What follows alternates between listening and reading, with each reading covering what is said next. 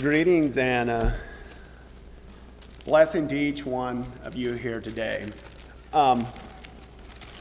I changed gears really quickly here in the last couple of days. I had something else that I was planning to be talking on today, but my dad was at a program, a school program that really kind of inspired me, and I thought, well, this is really actually a neat thing to think about.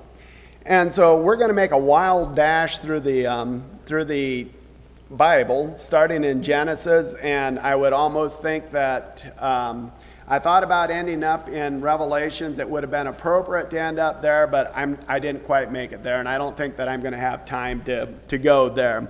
But we're going to, the message, or the title of the message could be The Water of Life.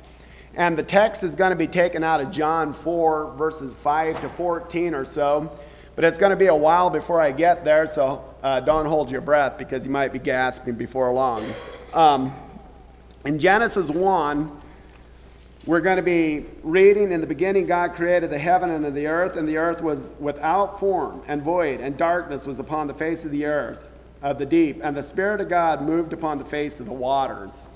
So, I don't know how many of you guys have experienced true darkness, and when you look at it, you see darkness and then you see water. Probably one of the most depressing things. I mean, when you think about it being completely dark, and then all you can hear and see and feel is water. I don't know. It just doesn't do a whole lot for me. I just don't see it as being a beautiful place at that time. And then I'm going to skip to verse 6. And God said, "Let there be a firmament in the midst of the waters, and let it divide the waters from the waters." So, water is a pretty essential part of our livelihood. It's a pretty essential part of living, period. How many days do you think you could live without water? 4 days? I think there'd be a lot of variables that could come into play. I think you could probably live without water for a week, maybe. Depending, if you wouldn't be doing anything. Maybe you wouldn't be in direct sunlight. But even then, it'd be torture to live without water. Because believe it or not, we're made, a high percentage of ourselves are made out of water. What percentage do you think that you are of water? 95? Okay. What did you think, Taylor? 90? It's actually 65%. Which, let me see, which one? Let's take Chase, for example. No, let's take me because it's easier to divide by even hundreds. Let's say this fat boy here weighs 200 pounds. And so I'd get put into a dehydrator. And by the time that I'm all done getting dehydrated and the water all squeezed out of me, I'd probably be down to about 70 pounds. Let me see. It'd be 35. Yeah, it'd be about 70 pounds is what it'd be squeezed down to. That'd be a lot more. Well, I don't think I'd want to be down to 70 pounds either. But no, we are made out of a large amount of water. One of Linda's favorite animals are the chickens. 75% water. I can understand why they act like they do now. A potato is 80% water. A tomato is 90% water. And a watermelon is approximately 93%. There's also a lot of variables that come into that. But it is interesting that we depend so much on water. And when God made the world, He didn't just put a small amount of water in there. Today, in the world, there's 8 billion people. That's a lot of people. And now all of us, if all of us would be as wasteful as we are today here in America, they say that an average American uses 70 gallons of water per person. That's a lot of water. 70 gallons of water. And if you take that times 8 billion, that's 560 billion gallons of water per day. I think we're going to run out of water just really shortly, right? Well, I've got news for you.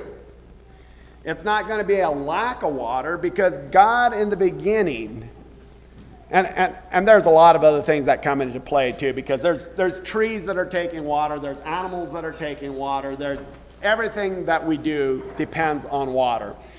But if we look at it according to statistics, and there again, if you say it often enough, you listen to the same lie often enough, it becomes truth, right? It's not quite the way it is. But I did look at it from a couple of different sources, and I was wondering, is this really the truth? Is this really accurate? But God, in His infinite wisdom, created enough water to last forever and ever and ever. Because the interesting thing about it is that we cannot get rid of water. It doesn't matter how much you drink, how much that you flush down the toilet, how much you cook, how much you do, whatever you do, if you pour it out across the ground, you've still got the same amount of water that you had before. You cannot get rid of water. You can't produce more water. It's not going to happen. It's really interesting. There's people today that believe that they can get it to rain. Let me see, what is the word that they use for it? Does anybody know? It's called cloud seeding. Don't even ask me to explain it. And people say, there's varying opinions on that, that they have put this stuff into the air and got it to the clouds to drop water. And it seems to be varying success, and there doesn't seem to be any data to actually show that it's accurate. But be that as it may, there's 97% of our water is in our oceans. 2% is in the ground, and 1% is up in the atmosphere. And there's, in the ocean alone, there's 326, now I better get this number right, 326 million cubic miles. So what is 1 cubic mile? Can any of the children tell me, what does 1 cubic mile look like?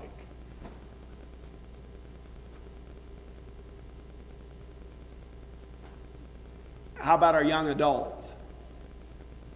Yes. Yes. So it's right. So it's a mile deep, a mile wide. It's a mile, all the way around. And so I was doing a little more research on how many gallons of water would be in 1 cubic mile. And so it came out to like 1.1 trillion gallons or something like that. So we're not even getting close to consuming one cubic mile of water per day. And God has created 336 million cubic miles of this. So that's pretty interesting. But it plays a really, really important part of our life. And then I want to take it into more of a spiritual,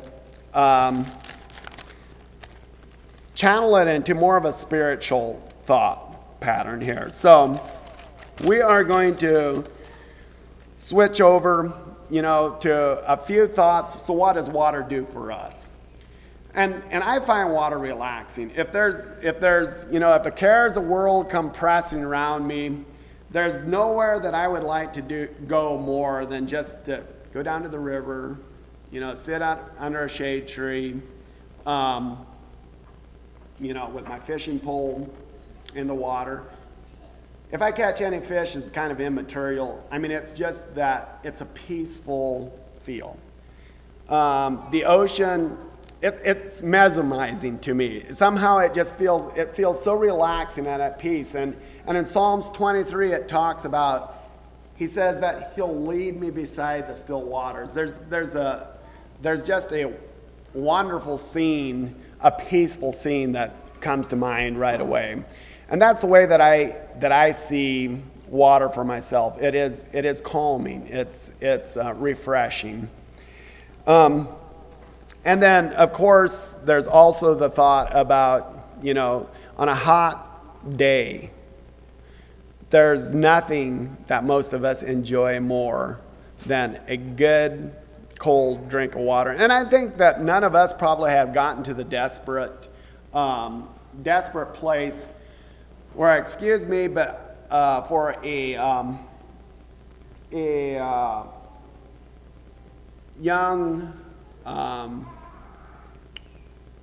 conservative, let me see, what's the other words that I can think of, non-resistant Amish boy.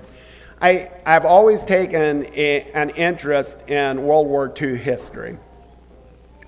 And a lot of you have probably read this book already. It's called Unbroken. I'm not sure. I haven't read it for a number of years, and so I don't know if I can recommend it but it was a very interesting read to me. And it was the book was featuring a young man named Louis Zamperini, I believe was his name. And in 1943, he was flying a plane to drop bombs over Japan. And I'm not exactly sure, did he get bombed out of the sky or what had actually happened, but his plane malfunctioned, and he ended up he kaplunked into the Pacific Ocean. And there was two other guys that survived with him.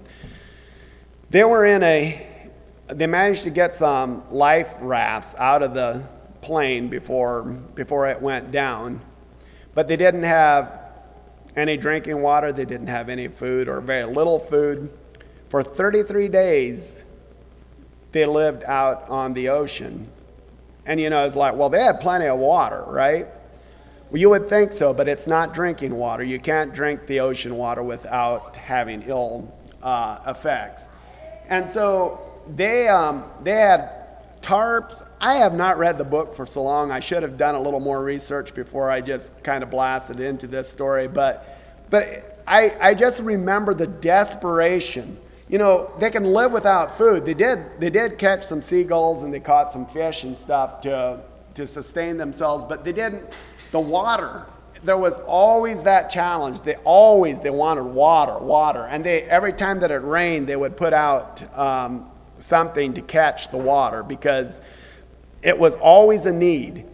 And there is a Psalms, let me see, in Psalms 42:1 it says, and I'm going to go to it really quickly, and I'm going to be doing a bunch of scripture, and so if you guys want to write it down and then read it later, that is fine, because there is so much on water in the scriptures that I just found it really startling how many scriptures that there was. As the hart panteth away after the water brook, so panteth my soul after thee, O God. My soul thirsteth for God, for the living God. When shall I come and appear before God? And that's a lot of us maybe have not seen it, but a lot of us have also seen where a deer gets chased and they're running at high speeds, and they can run at high speeds for quite some time, but at some point they got hot, they get tired, they need water. And I think that's the way that our soul should be after God. We should like, God, we need you today. We need you for the rest of our lives. We need you. And we have that desperate, it's like, if I've made that comment at work already a number of times, if I don't get water soon, I'm going to die. But I don't even think that I have any idea of how it is to be that thirsty, like Lewis was, or like a deer that has been chased and is near exhaustion. He needs water. And that's the way that my desire should be after God. Then we can also, it's really something the way that we can practice the best tillage methods in our farming. We can use the best fertilizers. We can use the best genetics in our corn. But without the blessings of God, without that rain coming down from God, we have no control of that whatsoever. In 1 Corinthians, Paul wrote to the Corinthians, he said, I planted, Apollos watered, but God gives the increase. And I think that's what we also have to understand, that God decides where it rains and where it doesn't rain.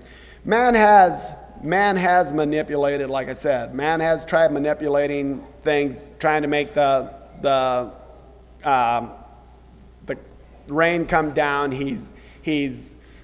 We've done some extensive logging, like in the rainforest, where the leaves take oxygen, and then that makes water. And so the rainforest did get destroyed. You know, we have straightened our waterways out. We have poured a lot of concrete, and all of that stuff does, it does create a lot more flooding. So maybe our water does get displaced, but in the end, God still decides where we get rain, where we don't get rain. We like to be clean. So, like I mentioned before, we use 70 gallons of water per day. So we do laundry, we shower, we mop our floors. But Isaiah 1, in verse 16 to 18, he says, Wash you, make me clean. Put away the evil of your doings from before your eyes. Cease to do evil, learn to do well, seek judgment, relieve the oppressed, judge the fatherless, plead for the widows. Come now and let us reason together, saith the Lord. Though your sins be as scarlet, they shall be as white as snow. Though they be red like crimson, they shall be as wool. Picture of Christ's redeeming love. It is so refreshing to read through Isaiah. I had, growing up, I was never a big fan of prophecies. And, reading through the Old Testament and the prophets just didn't do a whole lot for me. And now, as I get older, Isaiah especially, and Jeremiah, both of them have just so many rich readings and so much prophecies of Christ. And we read about the same thing then later in John and some of the New Testament. So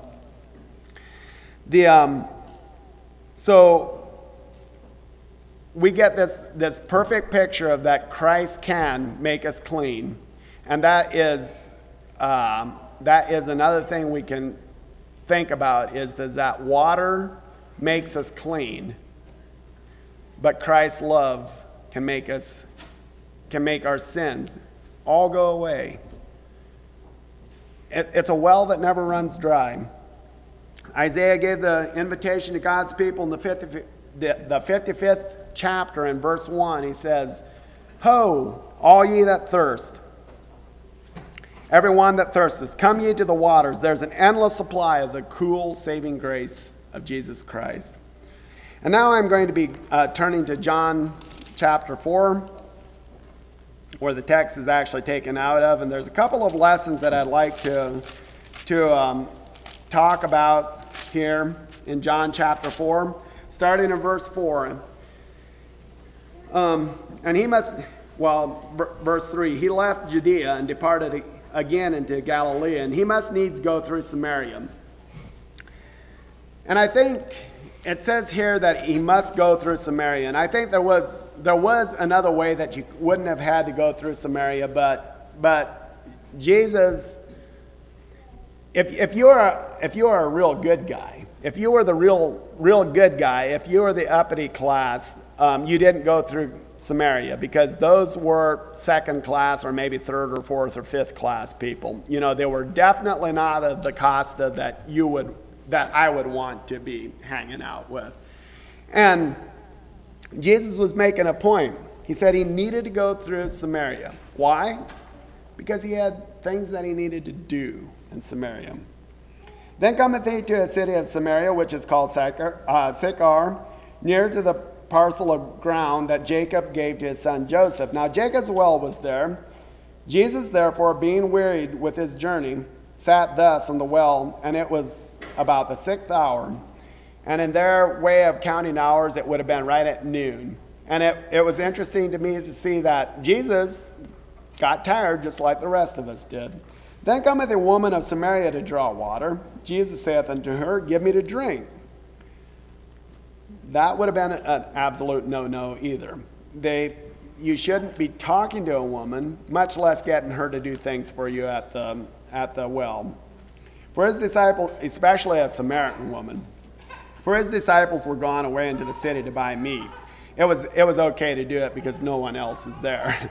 I think that's what you could read out of there, but I don't think Jesus would have cared if somebody would have seen him. Then saith the woman of Samaria unto him, How is it that thou, being a Jew, askest drink of me, which am a woman of Samaria?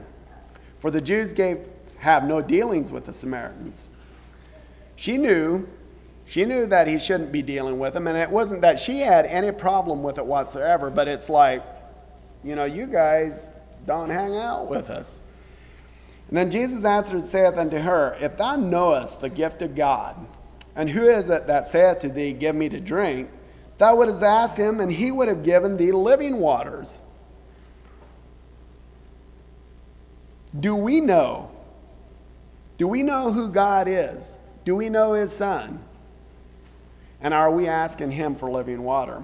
The woman saith unto him, Sir, thou hast nothing to draw with, and the well is deep. From whence then hast thou living waters? Art thou greater than our father Jacob, which gave us the well, and drank thereof himself and his children and his cattle? Jesus answered and said unto him. Now that was kind of a low blow, you would think, because Jesus, knowing who he was, and she says, Are you greater than Jacob? Well, yeah. That wouldn't have in our humble way of thinking, it's like, well, that wouldn't sound very humble. Jesus answered and said, Whoever drinketh of this water shall drink again. But whosoever drinketh of the water that I shall give him shall never thirst. But the water that I shall give him shall be in him, the well of water springing up into everlasting life. And I think this woman was thinking to herself, or if she was thinking the way that I was thinking, it's like, yay, I hate this, going to the well every day. Never having to go to that well again, that would be great. But later in the conversation, you see that she got it. She recognized that there was more depth to that than that. The woman saith unto him, Sir, give me this water, that I thirst not, neither come hither to draw. And I'll stop reading there, and I'm going to go to Isaiah in chapter 12.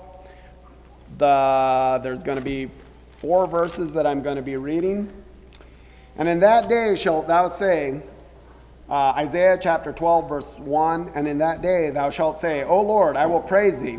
Though thou wast angry with me, thine anger is turned away, and thou comfortest me. Behold, God is my salvation. I will trust and not be afraid. For the Lord Jehovah is my strength and my song. He also has become my salvation. Therefore with joy shall ye draw water out of the well of salvation. And in that day shall ye say, Praise the Lord.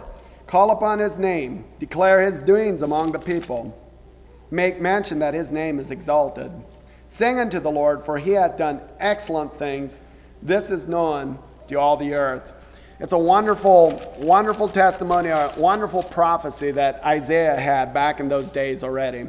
I've got to keep going. I'm going to turn quickly to John 7. In verse 37 and 8, I believe it is. Yes. John chapter 7, verses 37 and 38.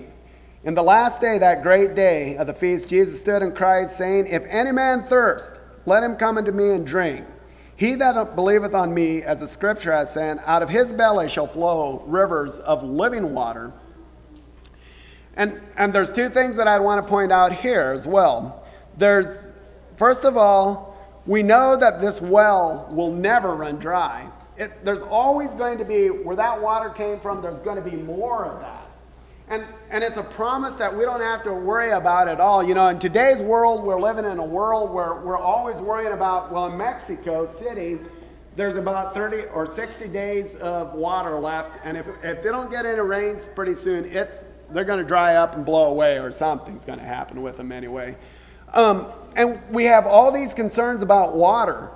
But in the plan of salvation, the love that Jesus has for each one of us, we never ever have to worry about that well is going to run dry. It's here for me, it's here for you. But the second point that I want to bring out, if we actually experience that well of living water, it's going to issue out from us. That well is going to run out to the rest of you, and it's going to be just like a well-watered garden, Isaiah says. But if we don't, you know, last summer in Jude 12 it says that we're like clouds without water, and if we don't, last summer we were standing there and it was dry and we weren't getting any rain, and you know, every once in a while, it didn't happen very often, but we'd have a cloudy day and it's like, are those clouds going to have any water? And you know, it was so disappointing when that day went by, that night went by, the next morning you got up and it was still just as dry as it was the day before. And it was so disappointing. And I think that's the way that it is in our Christian living today. There's so many people out there that they say that they've got Christ in their life. They're like clouds up there, but there's no fruits coming out of it. There's no moisture, there's no rain, there's no joy coming out of their lives.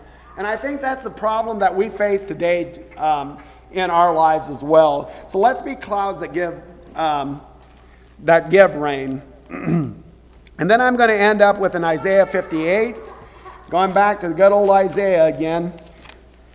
And chapter 58, and if I can find it, 11 and 12.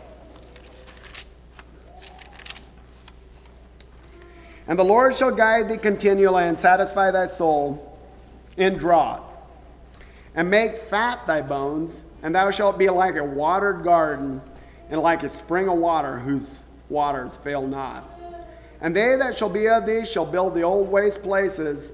Thou shalt raise up the foundations of many generations, and thou shalt be called the repairer of the breach, the restorer of paths to dwell in. The picture of a garden is a beautiful thing. I like that. A well-watered garden, there's so many beautiful things about that. But the last part of it is something that I'd like you all to think about. Note the way that I gave this command to all of you. That's what I want all of us to think about. Are we the repair of the breach in the wall?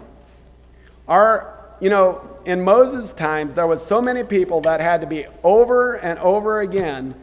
The children of Israel fell into sin again. And then they had to be brought, a revival had to come. And so they had to repair the breach in the wall. And I think we're living in those days today as well. Jesus' water, his well, will never run dry. Open the wells of grace and salvation. But we've got to make a conscious effort, we got to be mindful about actually applying ourselves to repairing the breach in the wall as well. And that would be my encouragement, that we can be clouds that drop refreshing rains. May the Lord bless you.